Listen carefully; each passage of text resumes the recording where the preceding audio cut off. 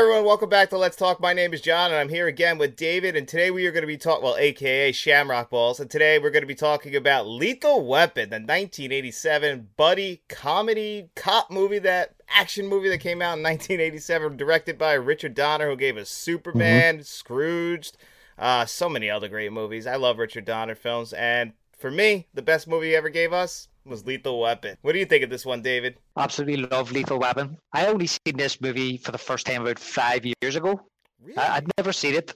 Yeah, and I remember when I was a kid, like, we had a small VHS collection, and that was one of the VHSs we had, and I'm not sure if it was a 15 or an 18, but we weren't allowed to watch. I wasn't allowed. Me and my younger brother weren't allowed to watch 15s or 18s. But even the cover, it never appealed to me. It was a picture of Donny Glover and Mel Gibson, I think, standing with a gun. And so I had already seen it about 5 years ago, and didn't actually realize till I watched it. To me, this is a Christmas movie, and if Die Hard could be a Christmas movie, yippee-ki-yay, motherfucker, then Lethal Weapon is a Christmas movie, and Lethal Weapon is my action Christmas movie. It's the movie I watch at the start of December. It kicks off Christmas season for me. Yeah, actually, I mean, I start the Christmas season off with Die Hard. I love Die Hard as well as Lethal Weapon, but I think Lethal Weapon is the better movie, and yeah, they're both Christmas movies in my opinion, so anyone who says that they're not, well, they're wrong. And plus, this is written by Shane Black, and all of his movies he loves to sneak Christmas in the background. Even Iron Man 3 he likes to sneak it in the background. Dashing through the snow in a one-horse open sleigh. He's just, I guess, really loves Christmas. Yeah, he must do. But when you think about it as well, the Christmas, even though the Christmas theme in this isn't in your face, because it's not, we say it's a Christmas movie, and there's this kind of train of thought out there that for a Christmas movie to be a Christmas movie, it has to be about Christmas. I don't necessarily think that's the case. I mean, another movie I love watching around Christmas time is Batman Returns, and it's not really about Christmas, but it's set at Christmas, and that whole kind of Christmas theme lends to the overall plot and story of the movie. And I think it's the same with Lethal Weapon, because what you actually have here, you have a guy who is very much depressed, and Martin Riggs, who wants to end his own life. And as we know, this time of year can be very sad for a lot of people who maybe don't have family members, or maybe have a bad memory around this time of year. Maybe they've lost loved ones or whatever, and especially when you're on your own at Christmas, it can be a hard time for people. So I think that whole Christmas theme in the background of this movie lends to that character. And then on the flip side of that, you have Murda, who is a family man. He's got a wife, he's got 3 children, and they're very much looking forward to the Christmas season, and life's going good for him. On the other side of the coin, for for Riggs, is going bad, and it's when these two guys they come together, and I think that's what makes the movie. So the fact that it's set in the backdrop of Christmas, I think it is also part of the bonding process for these two characters. When the likes of Murda invites Riggs over for dinner, or for Christmas dinner. I'm not sure. Does he invite him over for Thanksgiving at the start there? It was just a normal dinner. At first, like, he gets invited just to a regular dinner, which is always funny to me because they're always knocking Murtaugh's wife's cooking. It's apparently horrible. And I just thought to myself, like, I think you guys need to find an alternative. I couldn't live with bad food like that all the time. Maybe one of them trying to cook. I don't know, one of the kids. I also just loved that little dynamic that they end up starting in the beginning. Like, they are very different people. Like that. This became a trope where they come from 2 different lives. Like, he's living in an RV on the beach with his dog. He's really depressed since the death of his wife. And one thing about the mental illness, they're just blowing off the psychiatrist who works at the police station. Oh yes, I know who you're talking about. That's the girl. She was in a lot of Richard Donner movies. She was in The Goonies. She played the mum in The Goonies. Yeah, she is, and she's also in what's it called? She's also in Die Hard. She's in Die Hard as well. She's Richard Donner's wife. So she is. Yes, Richard Donner's wife. Yeah. That makes sense. But they never take her seriously. Like, she's genuinely worried about this guy, and they're all just blowing her off, like, he's faking it, you know? Yeah, and you know what? There's moments in this movie as well. As much as what I actually love about this movie is the interactions between Riggs and Murda, and the situations they're in, and the way they play for each other. And there's an awful lot of comedy in it, but at the same time too, there's an awful lot of darkness. There's an awful lot of serious moments in this movie, and dramatic moments too, which I think that people can relate to as well, which is going back to, say, Riggs and some of the stuff he's going through with the death of his wife. And then there's Murda with his family and his home life, and you can relate to that as well.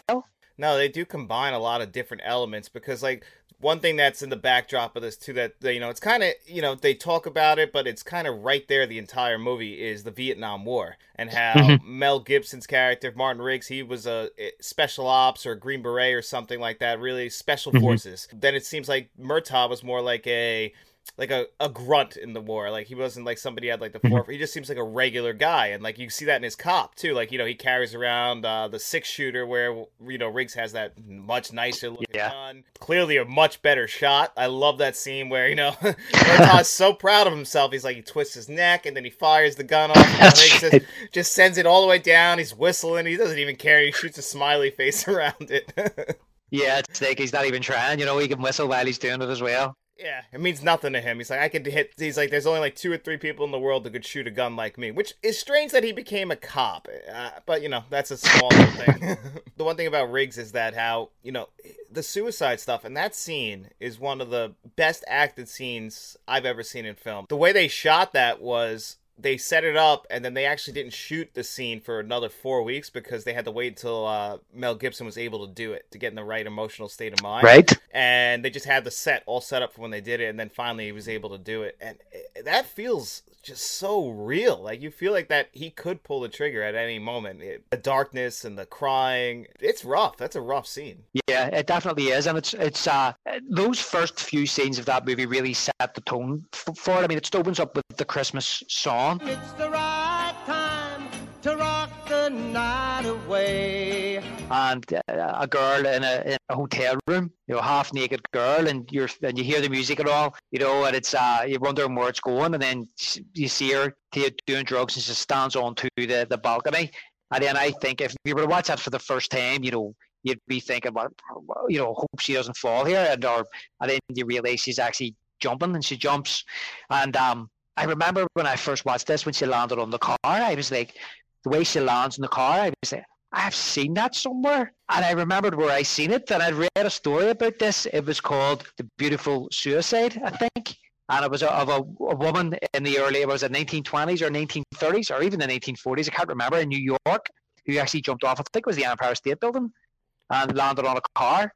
And she landed the exact same way that you see in this movie. So that first opening scene is inspired by that actual suicide. You can look it up. There's photographs of that online. I did not know that at all. I was thinking of something totally, like a very similar scene in a different movie, but no, I didn't know that I was inspired by that at all. That's fascinating. Yeah, the way they have her laid out in the car is exactly the way this woman who killed herself back in the early 1900s fell on the car, and that's where they got their inspiration from. But then you go from that, as you say, into Riggs's depression and putting the gun in his mouth, and right away, I mean, those opening scenes are very, very dark. Yeah, and because they keep them separate.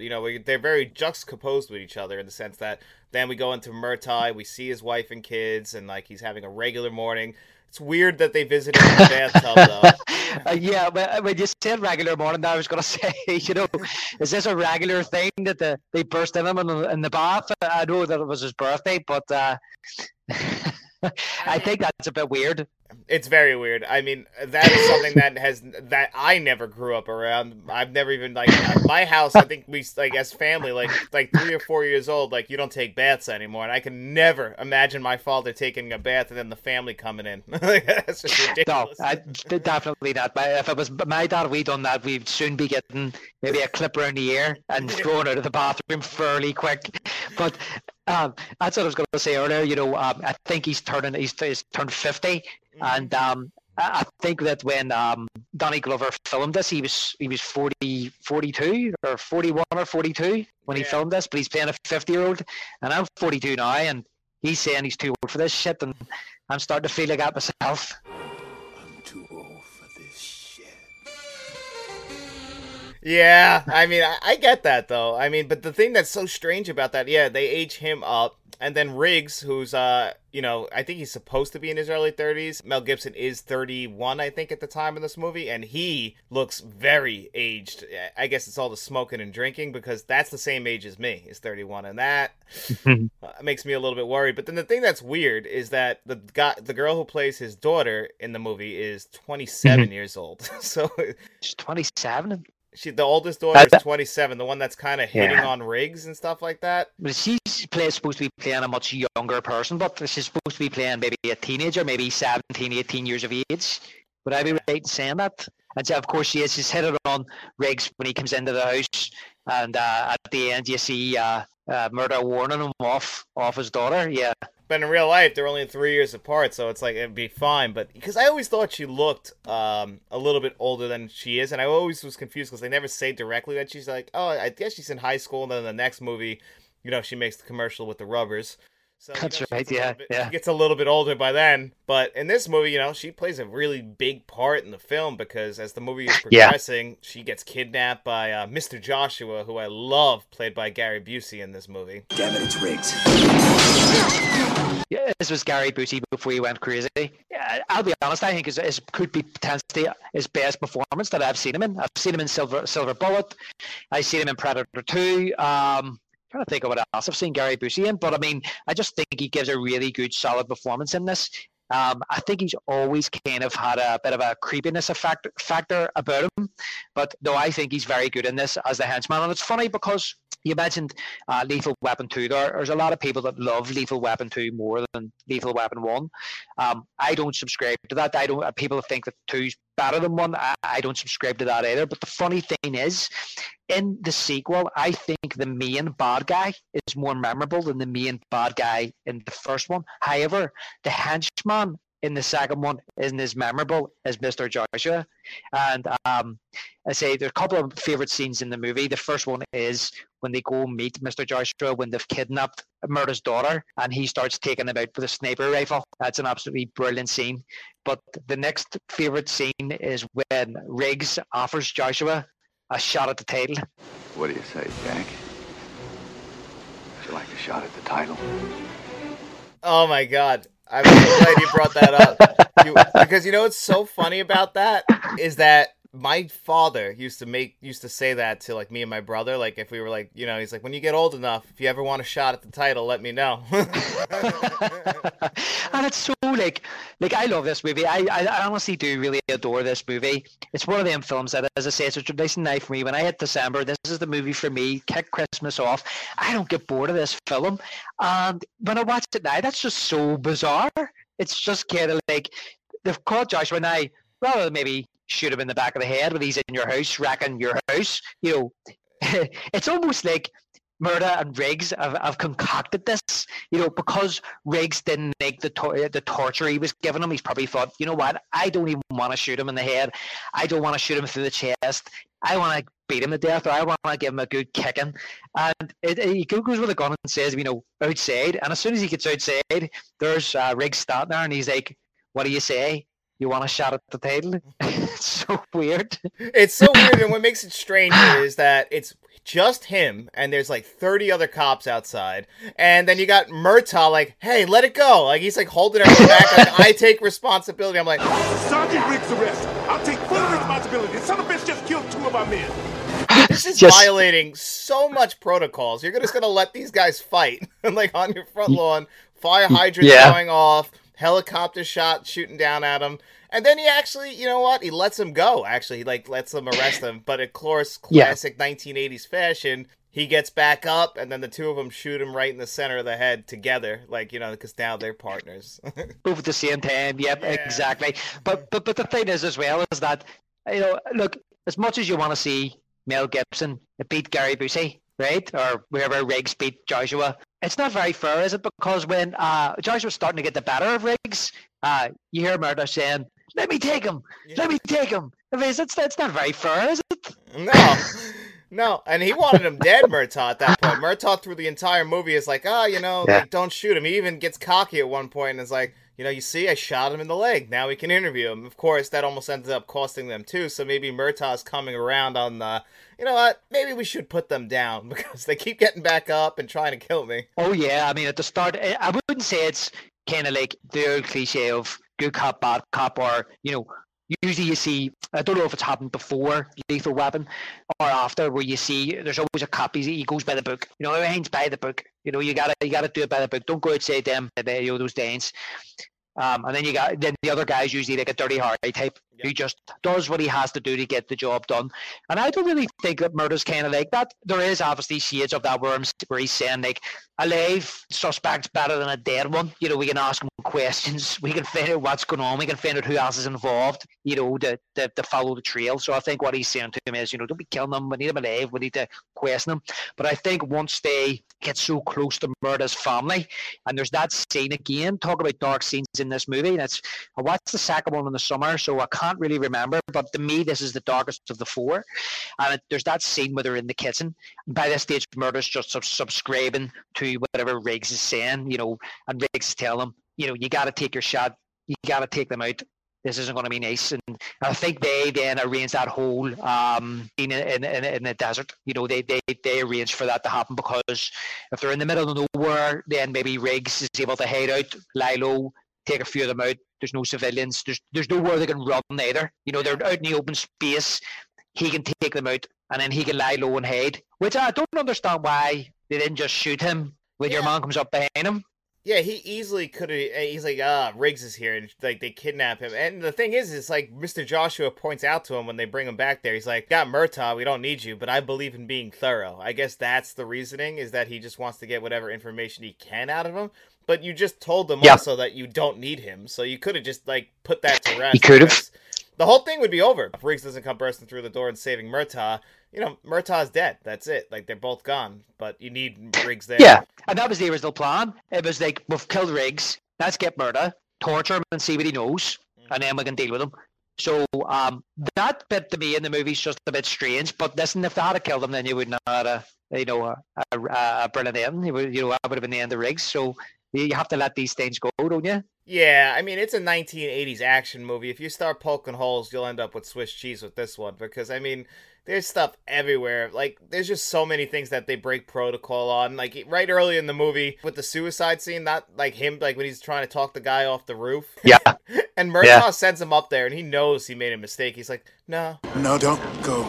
Not out on the ledge. And then, like, they're just talking, and Riggs is trying to get across to him, like, no, I understand that. He puts the handcuffs on him. And then he's the one who jumps off with him into the big giant freaking inflatable bag. And I love how he says to him, you know, he's almost cringy, to be honest. I find Riggs being cringy, but he's doing the right thing. He's saying to him, like, you know, come on, do you want a cigarette? Let me get out there. Look, don't be doing this. My boss is down there. He's watching me. Make it look as if I'm trying to save you.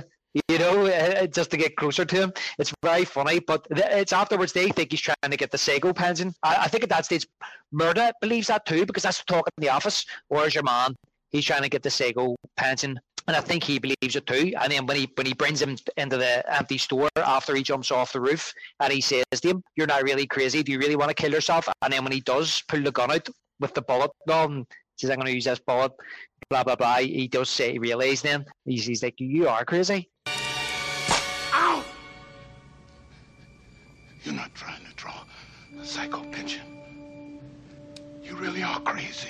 Yeah, he's like, and that's why he like starts to get even scared of Murtaugh. Like when they're driving in the car before he uses the world's first cell phone, he's like, "Why are you even talking to me? You're talking to a dead man." Like he's like so shook by him being there with him, because he is, he's a lethal weapon. He's a loose cannon, which is actually one of my favorite lines in the movie. Is when they're first like getting to know each other, and Murtaugh's explaining to him, he's like, he can't understand why he would get teamed up with Riggs, and Murtaugh's like, "You know, I know why. It's because God hates me." And then Riggs says, "Hate him back. It works for me." And then, of course, I have to bring it up just because it's something that I just always wish I could have done, is his hair. That mullet is unbelievable. I just can't take my eyes off it when I'm watching it. You know, I'm the same, John. It hurts. Very envious. It hurts me pretty bad, but it's got to hurt you worse. Oh yeah, it certainly does. I'm so envious. I just can't take my eyes off it. You know, when that hair is unbelievable. It's got like such a like thickness to it, and I don't know how he did it, and only he can pull that off. Oh yeah, listen. To see if I even had that hair and I done that, people would be saying, "Would you get yourself a comb? You know, would you have a haircut?" That works on 3 people, and everyone else, it's like, you're serious with that, huh? Yeah, exactly.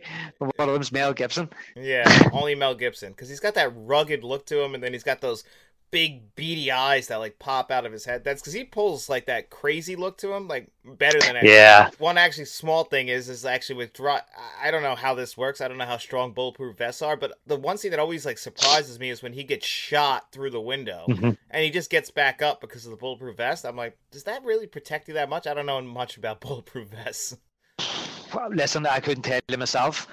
Thankfully, I've never had to wear one, or I've never had been shot at. So the only thing is that obviously it hits him and he goes through the window. I would imagine there'd be an awful lot of bruising there. Yeah, and he gets right back up, and he's just like, he's breathing heavy, and he's all shook up. That's when you see his like eyes going crazy. But yeah, like I feel like he would want to take a couple days off. I know they got a job to do, but like that's definitely messed up from that. He does say to Murder though, why don't we just go off for a few days, head out, we'll go to Detroit. Go to Detroit. and I was I heard a thing, I can't remember where I heard it, what they said, was that a reference to Beverly Hills Cop, because he went from Detroit to Beverly Hills, and then they're going to go from Beverly Hills to Detroit. Oh, that's probably right. Holy shit, because that came out 3 years before this. That was 84, and this is 87. Yeah, and he said, come on, we'll go to Detroit. Uh-huh. I mean, this was like, that's funny, because I guess technically that's a buddy cop movie, but this like started like a really big buddy cop trend. I mean, we had Running Scared, which I really like, and I think that might have been the same year. I know you're a big fan of Stakeout, right? Yeah, well, that's what I was going to say. For years, Stakeout was like my favorite buddy cop movie.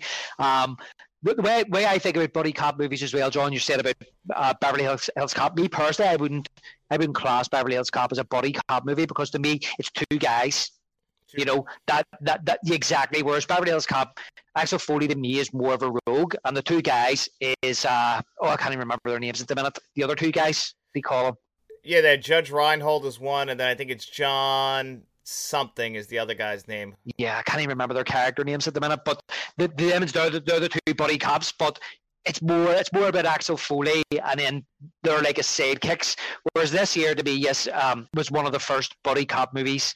For years, Stakeout was my favorite until I actually seen Lethal Weapon, and now Lethal Weapon's my favorite. But I still really love Stakeout. Yeah, I really love Stakeout also. I also really like Running Scared with Billy Crystal and Gregory Hines. I always like that one because early in the movie, they go and they move to Florida, and they try to open a business, and it fails. I think that's the funniest thing, and then they have to come back and be cops again. Do you know what? I haven't actually seen that movie. It's a good one. It feels like Lethal Weapon, that it should have started a franchise, but they never did it again. It's weird. Yeah. Stakeout, there's two of them, right? If I remember correctly.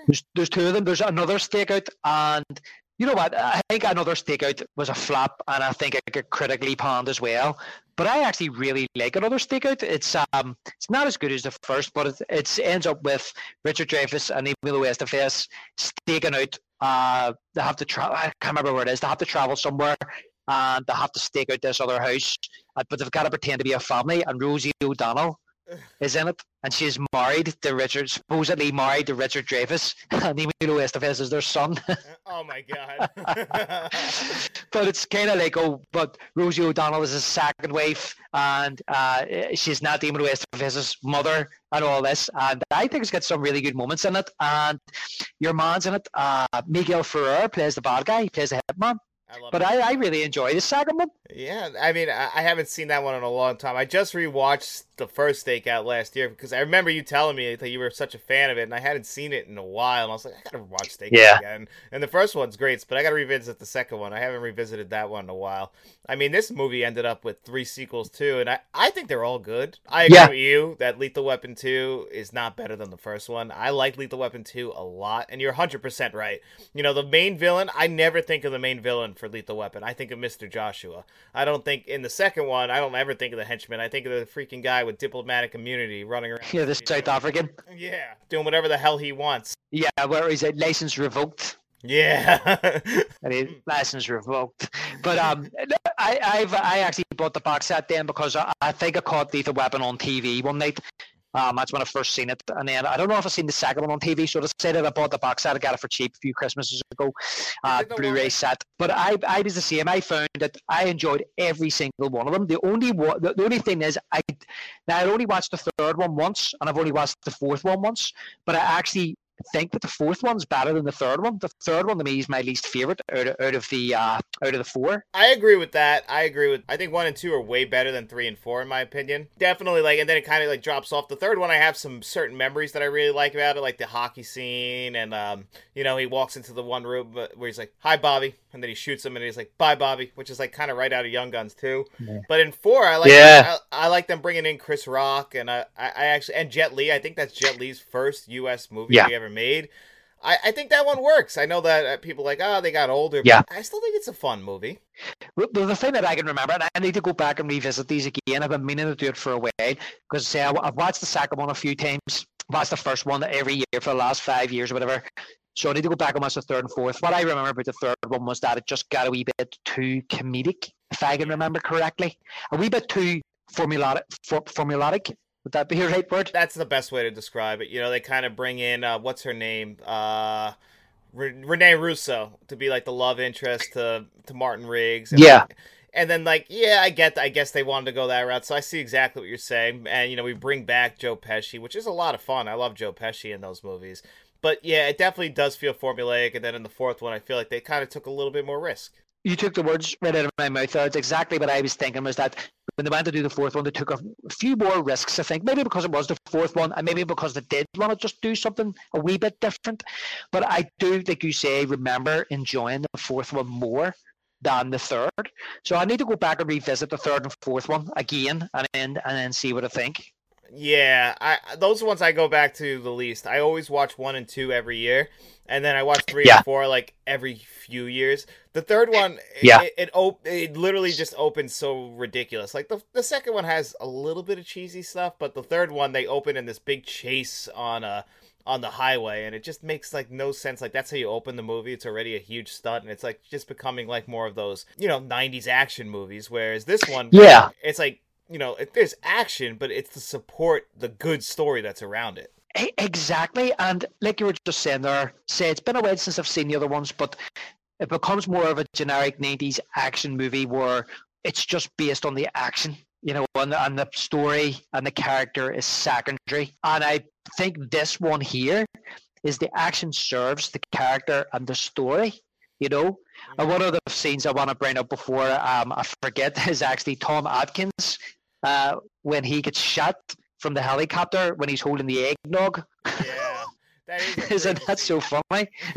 But it's really funny, like, because I know that it's became a kind of like a meme now, where you can see he's standing at the window holding the eggnog like this, and the helicopter's out the window behind him, and he's like that. And you can see like the eggnog firing at the front. But when I was watching it again the other week, what actually made me laugh was the cutaway. I think either a murder or Riggs, can't remember which one it is. And when they cut back the Atkins, he just kind of falls over like somebody's just cut down a tree. He just kind of like with the eggnog on his hands, and it's just so funny. But I love that scene, and I know a lot of like you're saying about picking holes and end up big Swiss cheese and all. But right enough, like that helicopter just raises above them like a phoenix from the flames. Nobody even heard it. Nobody even heard it coming. Nobody even seen it. No. Come out of nowhere. I mean, I have a lot of questions about how they're operating that helicopter, because it comes back later in the desert too, and it's chasing a limo. I'm like, I mean, you have to be a really good helicopter pilot to have it like that low to the ground that you're using like the blades of the helicopter to like try and hit a limousine. I'm like, it's in LA, so I have no idea where that desert is. I don't know how LA works, but it feels like they just left that morning and went to the desert and to go for a shootout. Yeah, and I'm just wondering, like, since you were saying about Vietnam and all earlier, so maybe the pilot's a Vietnam pilot. Yeah. He served in Nam, and now he's helping out Mr. Joshua and all his guys. Yeah, I mean, maybe that's the thing. And Mr. Joshua's in the helicopter, and he does seem very thorough. He reports right back to his boss after he misses. He's like, Riggs, he's still alive. He's like very disappointed by it. He's Raiders, and he's like, are you sure? He's like, yeah. Yeah, that's right. But Tom Atkins is good in the two scenes. He's overacted a little bit. He's very emotional, which is, I love Tom Atkins. Halloween 3. Yeah. Yeah, Tom Atkins is good in this. Yeah, it's a really weird kind of cameo, isn't it? But he's good in it. Like, yeah, he plays Michael Hucksacker. His daughter's the one who dies in the opening of the movie, and that's why I get why he's sad, because that's pretty upsetting. He's like, I got another daughter, and then Murtaugh's like, selling heroin, you son of a bitch, you got off easy. I'm like, he's dead. He's dead. That's what I mean. There's just some great lines in this film and some great moments. As I say, it's really good, like how they bounce off each other. Yeah, I love their dynamic, and I do like their relationship, how it ends up building up, and just even with the whole family, and it really works. It really is just the way it escalates. It works out so perfect. I mean, obviously, it's got a little bit of ridiculous set pieces. The Asian guy, I always forget his name. He's in Die Hard too, and a bunch of John Carpenter movies. But that scene of him getting electrocuted, being tortured that way, yes, horrible. Yeah, and he's saying to him, like, I got out here, I'm going to kill you. And that's the thing as well. Like, there's so many opportunities to take Riggs and Murtaugh out, and they don't do it for whatever reason. He's supposed to be ruthless, like, but once Riggs gets out of that, like, he takes no prisoners. He breaks that guy's neck, and I always found it really weird. It took me a few watches to kind of understand what was going on here. Maybe it's because it's an action movie, and sometimes you just don't switch your brain on, but I was like, how the hell did they end up in that club? And then I realized, oh, it's below the club. And then I was like, oh, that's the club that he owns. Did you see at the start of the movie? Which is another weird kind of torture thing where there's a guy that, does he owe the money at the start, or is he going to go and work for them? And they bring Mr. Joshua out, and he holds a lighter under his arm. He lights his arm. Like, that's just weird. I mean, why do that? Why not just give him slap your man about a wee bit and just say, if you don't do what hell you? I guess that's like to prove how tough he is. I don't know. I was actually that's weird as hell. Actually, I thought that too. Like how they come up under the nightclub, and I'm pretty sure, I could be wrong, but they shot somebody at the bar. One of them. And I don't think he was a bad guy. I think it was one of the barmen or something. Maybe, I don't know, maybe he served him a bad pint one time. I don't know, but I'm like, I feel like that guy just doesn't know that they're running a criminal organization underneath the building, and he went to work that day, and he ends up getting shot. So you just imagine all this is happening. Riggs is getting electrocuted, and there's a nightclub up the stairs, or above them. Strange. It is very strange. I mean, did you notice that Riggs comes running in the room with a body on his shoulder too? Like, he's just like,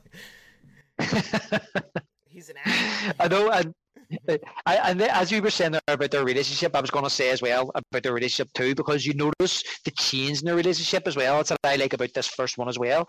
There's kind of like, I mean, if you want to call it an arc, Murtaugh's kind of like at the start, he's so close to retirement, doesn't need any rubbish. He actually says when he's in the bath at time, I'm too old for this shit. He just wants an easy life. He's landed with this guy, he's lumped with this guy, and he's like, this guy's going to end me up in trouble, or he's going to get me killed. But once he saves his life, that's kind of when he starts to understand him a wee bit more, or should I say he starts to understand him. I would say he opens his ears more than anything. He starts to listen to him, and that's when he invites him back to the house, which is a weird again. He saved his life, and he right away he's like, sure, come back to the house for dinner, even though all morning he's been saying, you're not kissed, don't want you anywhere near me. And I think, but that's when the relationship starts to change, when he brings him home and introduces him to his family, and then when they go outside, and he starts helping them with the boat as well. Yeah, I actually really enjoy the moment in the boat. They have a couple beers, and they actually start to get to know each other, and they have a good back and forth. Like, he's like, he tells him, he's like, oh, so I know that your daughter is not allowed to smoke grass in the house. He's like, I know that your wife cooks bad. Like, he's like, kind of just having a little bit of those bonding moments. Like, they do the thing where he throws the beer, and then Murtaugh opens the trash can and lands inside. Kind of just like showing like, okay, they're building this relationship slowly but surely. And then obviously the fact that when Riggs helps Murtaugh after his daughter gets kidnapped, and like you said, like, he lays it out for him. He's like, they're gonna kill her, and he's like, yeah. He's like he doesn't even deny it. And that's just because they're both cops. They know how this game works. Mm-hmm. The fact that Riggs is willing to put his neck on the line for him right away, he's like, okay. Yeah. I think from that point they are like their family. Yeah, and the thing is as well, they're not bullshitting each other either, John. That's what I like about it too. I mean, that's it. You can tell they're not being fake with each other from the outset. Murtaugh's kind of up front with his feelings, and Riggs is taking it on the chin. But when they start actually bonding, it's not kind of like, he says to him, "You really like my wife's cooking?" And he's like, "Nah." He could have easily just went, "Yeah, of course I do." and I think that Murder knows in. He's being honest with me. He's a good friend because he's being honest with me. Because if he was bullshit, he would have thought, "Oh, it was lovely." Yeah, he couldn't be trusted. He would have been like, "You lied right to my face. Nobody's ever liked my wife's cooking." Yeah, you just said that because I invited you back for dinner. So and then there's that moment, of course, at the end of the movie as well, when he comes to the door and gives him the bullet. And what a brilliant moment. He says, "Give out, is your dad there? Give out to your dad." And then she says, "Come on in." He says, "No, I'm okay." And then Murder comes straight out and says, "Come on in." And he's like, he said, does he say, I was waiting to see how long it was before you'd ask or something? I think he said he was going to leave, and he's like, where are you going? You got to come inside. I can't eat the world's worst Christmas dinner alone. And he's like, nah. He's like, and then he comes around a little bit. He's like, come on. And then he's like, can I bring a friend or a guest or somebody? And then he lets the dog come in with him. And they have a cat, so you hear him fighting. Yeah, that's right. Yeah. So I love that moment at the end, you know what I mean? Because you think when he says no, he's just going to get in his truck and just drive off. Do you know what I mean? Yeah. And then when he comes out, he's like, "Wait, come on in." And he's like, "Okay, well." So I love that moment at the end. Yeah, because by the second one, you can see that like he's doing laundry there. Like he pretty much lives there when he's not at his beachside apartment over there. Yeah, with his dog. Yeah, I wouldn't mind that. People would probably knock it, but it's oceanfront property. Yeah, it's simple life, John. Yeah, it's not what doesn't. I mean, I wouldn't be waking up in the morning and the second I get out of bed, drink whatever beer is and finish from the night before and smoke 3 cigarettes. But to each their own. Somehow I think that if this was actually based on real life, Martin Riggs would look more like Eckhart from Batman. Sorry, Knox. These two slipped on a banana peel. Oh, yeah. That he would Mel Gibson. If that was the lifestyle he was leading. Movies like Lethal Weapon have misled me my entire life because I thought that you could just get by and look that good forever. I found out the hard way. That's not true at all. You gotta put effort in. It's not. I just don't believe that a man that's not looking after himself and gets out a beer and drinks a beer for breakfast has the body of Mel Gibson in 1987. No, it's not true at all. They lied to us. When I heard Hugh Jackman say the way he looks that cut for Wolverine is because he doesn't eat or drink for 3 days. He literally dehydrates his body. I'm like, okay, that makes more sense than what they were telling me. Yeah, but the thing is, Hugh Jackman's probably didn't tell people he was pumping iron as well. So, oh yeah. When he doesn't eat and drink for a few days, his skin shrinks and it shows the muscles coming through. So you have to have them in the first place. Yeah, they have to be there. You got to definitely put in the work, and who knows, maybe throw some HGH in there or something to really help guide it along. But the regular person going to the gym for an hour a day, and these are cops. How often are they going to the gym? Are not going to look like that. No, they're not. Worn out. They're not going to the gym every night after pulling a 12-hour shift where they're sitting in the car and eating donuts and drinking coffee. It's just not happening. Well, there was a scene where he was eating a hot dog, which is fine. People can eat hot dogs, but I just kind of thought, it's probably more realistic there. Yeah. It's just you're just not going to look that cut up. And they make sure to show us Martin Riggs' body numerous times throughout the movie. We're introduced to him naked. They wanted to show us what he was doing. That's right. And obviously, one of my favorite comedies, which is a parody of this, is Loaded Weapon. Oh, Loaded Weapon is fantastic.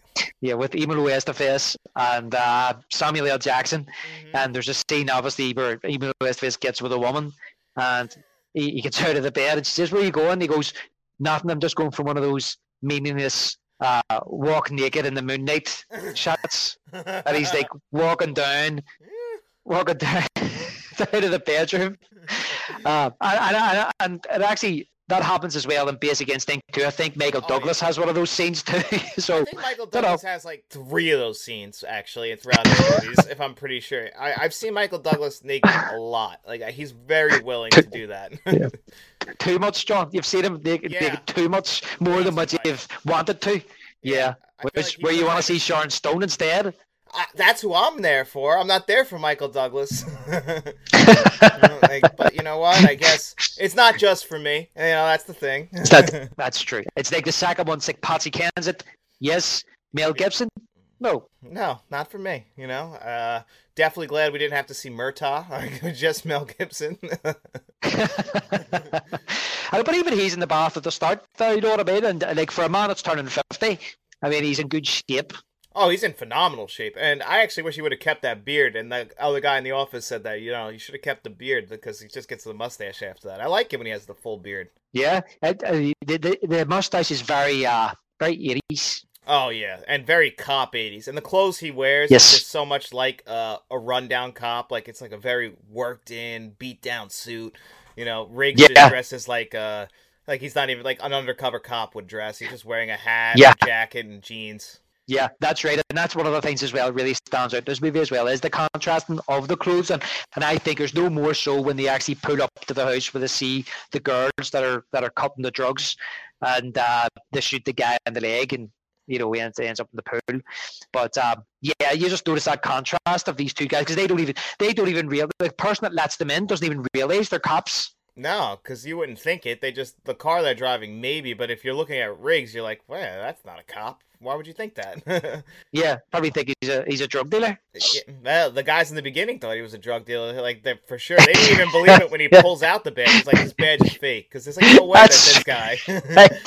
I laugh at that too, because it is a real badge within the context of the movie. And they're like, he's not a cop. That's not even a real badge. And he's like, I am a real cop. That is a real badge. And this is a real gun. Yeah, I love that line. Now that's a real badge. I'm a real cop, and this is a real fucking gun. Because also, that's the only time in the movie you can actually hear Mel Gibson's Australian accent come out when he says that this is a real fucking gun. Yeah. Do you know what? There's a few times, actually, I think, John, in this movie that his Australian accent slips out a few times throughout the movie. It's almost as good as his Scottish accent.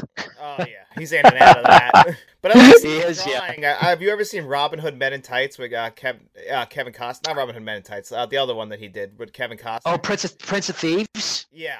That. Men in Tights was the spoof. I haven't seen that movie in many, many years. Oh, I've seen probably since I was a kid. I think I've seen it once when I was a kid and once since. And Kevin Costner in that movie, he bounces between about 4 accents. Yeah, I have to say it's like myself when I watch movies like what's the one Brad Pitt does? Who plays supposedly from Belfast. Oh my god, he's got the Cockney accent and No, that's Snatch. He does the Cockney accent, but he does one where he plays an IRA man. It's either the Devil's Own or the Devil's Advocate. I can't remember which is which. Which is the one with Al Pacino and the Devil? That's the Devil's Advocate. That's well, there's one called the Devil's Own, where it's Harrison Ford and it's Brad Pitt, and he plays a Belfast man, and his accent is like 1 minute sounds like he's from the north, next minute he sounds like he's from the south. It's just all over the place. It's hard for me to listen to. Yeah, that's got to be cringy for you. Like, you just get somebody who's Irish at that point to do the accent. Yeah, well, they probably couldn't have sold it then. You got some great actors like Brad Pitt and Harrison Ford, and maybe Harrison Ford's playing an American, but yeah. Well, Harrison Ford, he did a submarine movie where he does a Russian accent, and that was pretty damn bad, awful. So sometimes some people do accents great, and then there's other actors who was just like, oh my god, that's horrible. Yeah. Well, I know we went off topic here just talking about accents, but I know that Brad Pitt apparently was over here and he actually to try and get the accent down as well. But I mean, a lot of people have said like the accent he does for Snatch, that's more of a southern accent. It's more of a gypsy accent, and a lot of people have actually said how well he done at that accent. I thought he did a great job with that. I love Snatch. Yeah, concentrate. You look like a boxer. Yeah, I haven't seen Snatch in so long. Oh, no, that's a great movie. That movie moves along so well. I mean, I like Guy Ritchie's movies anyways. I don't know if you've ever seen Lock, Stock, and Two Smoking Barrels or The Gentleman. Both great. You know what? I haven't seen Lock, Stock, and I really should have, because that was the one that really put him on the map. And then Snatch, I'm not sure if he made Snatch. I know he made it after, but I don't know if that was his direct follow-up. Yeah, I'd need to watch Lock, Stock at some stage. Yeah. When you watch Lock, Stock, just make sure you put subtitles on, because it's a little bit hard to understand, because they have really thick Cockney accents throughout that entire movie. Yeah, no, listen, there's a show over here on British television. It's called EastEnders, and they're all Cockneys, and I can understand them okay. I've actually been to the East End of London as well, so I can understand them all right, yeah. Yeah, I had a hard time. I put the subtitle, but once I put the subtitles on, it's like my brain kind of like started to understand it a little better. Like it started to actually be able to like learn it. I was like, okay, I get it. It's just an accent, and really, because they're saying it, it's just the tone that they're saying it in. And if you watch that and then watch Brad Pitt, you're like, okay, he did a pretty decent job, but he's just his face. You're like, it's still fucking Brad Pitt. Yeah, I know it's still Brad Pitt. He does a really good job. But Brad Pitt's actually playing like an Irish traveller, in Snatch. Whereas, like, the other guys, the likes of, what do you call their man? He's in the Meg. Jason Statham and stuff. Statham. Statham, yeah, whereas they're doing the Cockney accents. Yeah, they're the Londoners. Yeah. I love Jason Statham in that movie, too, because he plays, like, he kind of is like the straight man in that, and he does that very well. Yeah. Do you know what? It's been so long since I've seen that movie. It's been many years. I only remember wee bits and pieces of it, but it's very good. Yeah, I try and recommend that movie to everyone, and everyone I recommend to it, I told Faith, I told Matt, they all hated it, so I don't understand why. It's been so long, mate. Do you know what? It's one of those ones where if I go back now and watch it, I'm kind of sitting thinking, will I enjoy it as much? Do you know what I mean? Oh, I've had that happen. There's movies that I watched when I was a kid that I will just not go back to because I'm afraid that I'm going to ruin it by watching it as an adult. Yeah, and then I think to myself, is it just kind of like a fad at the time? Because I knew a lot of people loved that movie when it first came out, and then you go back years later, so you're afraid to go back and watch it again. Yeah, that's a lot with like movies that win awards. Like I feel like you go back to them, you're like, how the hell did this win Best Picture? Like sometimes that happens a lot. Yeah, exactly. And like you just said about the fast pace as well of Snatch. Obviously, it's the way it is done in the direction and the editing and things like that. Guy Ritchie to me always came across as like trying to be a British Tarantino, but I have to say that the pace of Lethal Weapon 1 as well absolutely flies by. I mean, by the time you get to the climax of this movie, it's like, how quick did that go by? Oh yeah, no, it's ridiculous how fast this movie is. Like and you never waste a moment. From the very beginning, they tell us everything we need to know, everything about these characters. Like they set them both, they give them their individual scenes to set them up, then they're teamed up, and then from that point on, we can develop their relationship all over the course of just about an hour and a half. It's really, that's one thing that in modern day we don't have is a good editor. They just put too much filler in. Exactly, and it's one of those things I'm worried as well, John, about modern movies too. Not that I watch too many modern movies. The fact that you can't do anything now with the camera, because of digital and because of CGI, the art of editing to me is starting to become a lost art. And what you can do in the edit is very special. I mean, when you look at some of the best movies of all time, they've always had great editors. Editing is a very, like, it's becoming like a lost tool. The amount you can do with good editing. Come on, guys, out of here. The amount you can do with good editing is, it could save a film. They always say that, like, George Lucas had Star Wars saved because of editing. Not because of how well of a film he made, but because his wife was able to edit the film that well. It's a very important thing. Like, yes, because you filmed a scene doesn't mean that scene fits in the overall product at the very end of it. It's just, a good editor can find that and they can tell you that. I just think that editing as a tool to tell a story, like Alfred Hitchcock, I'm trying to think now because I'm trying to paraphrase here. Just of it is that there's a woman walking down the street with a low cut, or a short skirt on. Cut to an old man, he smiles. Cut back to the woman, he's a dirty old man, right? Okay, switch out the woman with a short skirt to a woman with a pram and a baby in it. Still have the same shot of the old man with the same smile on his face. He's no longer a dirty old man. He's a nice older gentleman smiling, seeing a baby, and it totally changes your perception of what you've just seen. It changes your perception of the old man. That when you think about Hitchcock and your use of editing, I think that's basically what's being lost as well. When you can just do whatever you want. Yeah, they give these guys carte blanche, and and I don't think that people realize that. When you give people everything, it's always good to have a filter or to have somebody to bounce ideas off of to make sure that you're not going too crazy with your own ideas and your own ambition. And now it's like, go make your own 4-hour cut of this movie, and put everything you want into it. And it's like, okay, that's good, but when the viewer watches the movie and you just go, that scene was completely useless, but they wanted to put it in there for their own amusement. It's just like, you can make a good 90 to 2-hour movie. Yeah. Like, it can be done. It's been done. Yeah. It's like in the line in the movie Major League, like, it's a winning streak. It has happened before. Yeah, and look, the technology is a brilliant thing, and obviously, I know there's a lot of directors, don't want to use film anymore, and because it's too expensive and all the rest. I understand that, but I think sometimes you maybe just still need to apply the same principles to things, because it was back in the day, it was kind of like, you were against time, you were against budget, and it was kind of like you say, John, do we really need this scene? Do we really need to film this? Or we can't film this because it's too expensive, so we'll do it this way. And now it's just kind of like, as you say, you can just do whatever you want, and things become bloated. And sometimes I think certain projects and films become self-indulgent to the point where that turns the audience off. I mean, I know that's how I feel about a lot of modern films anyway.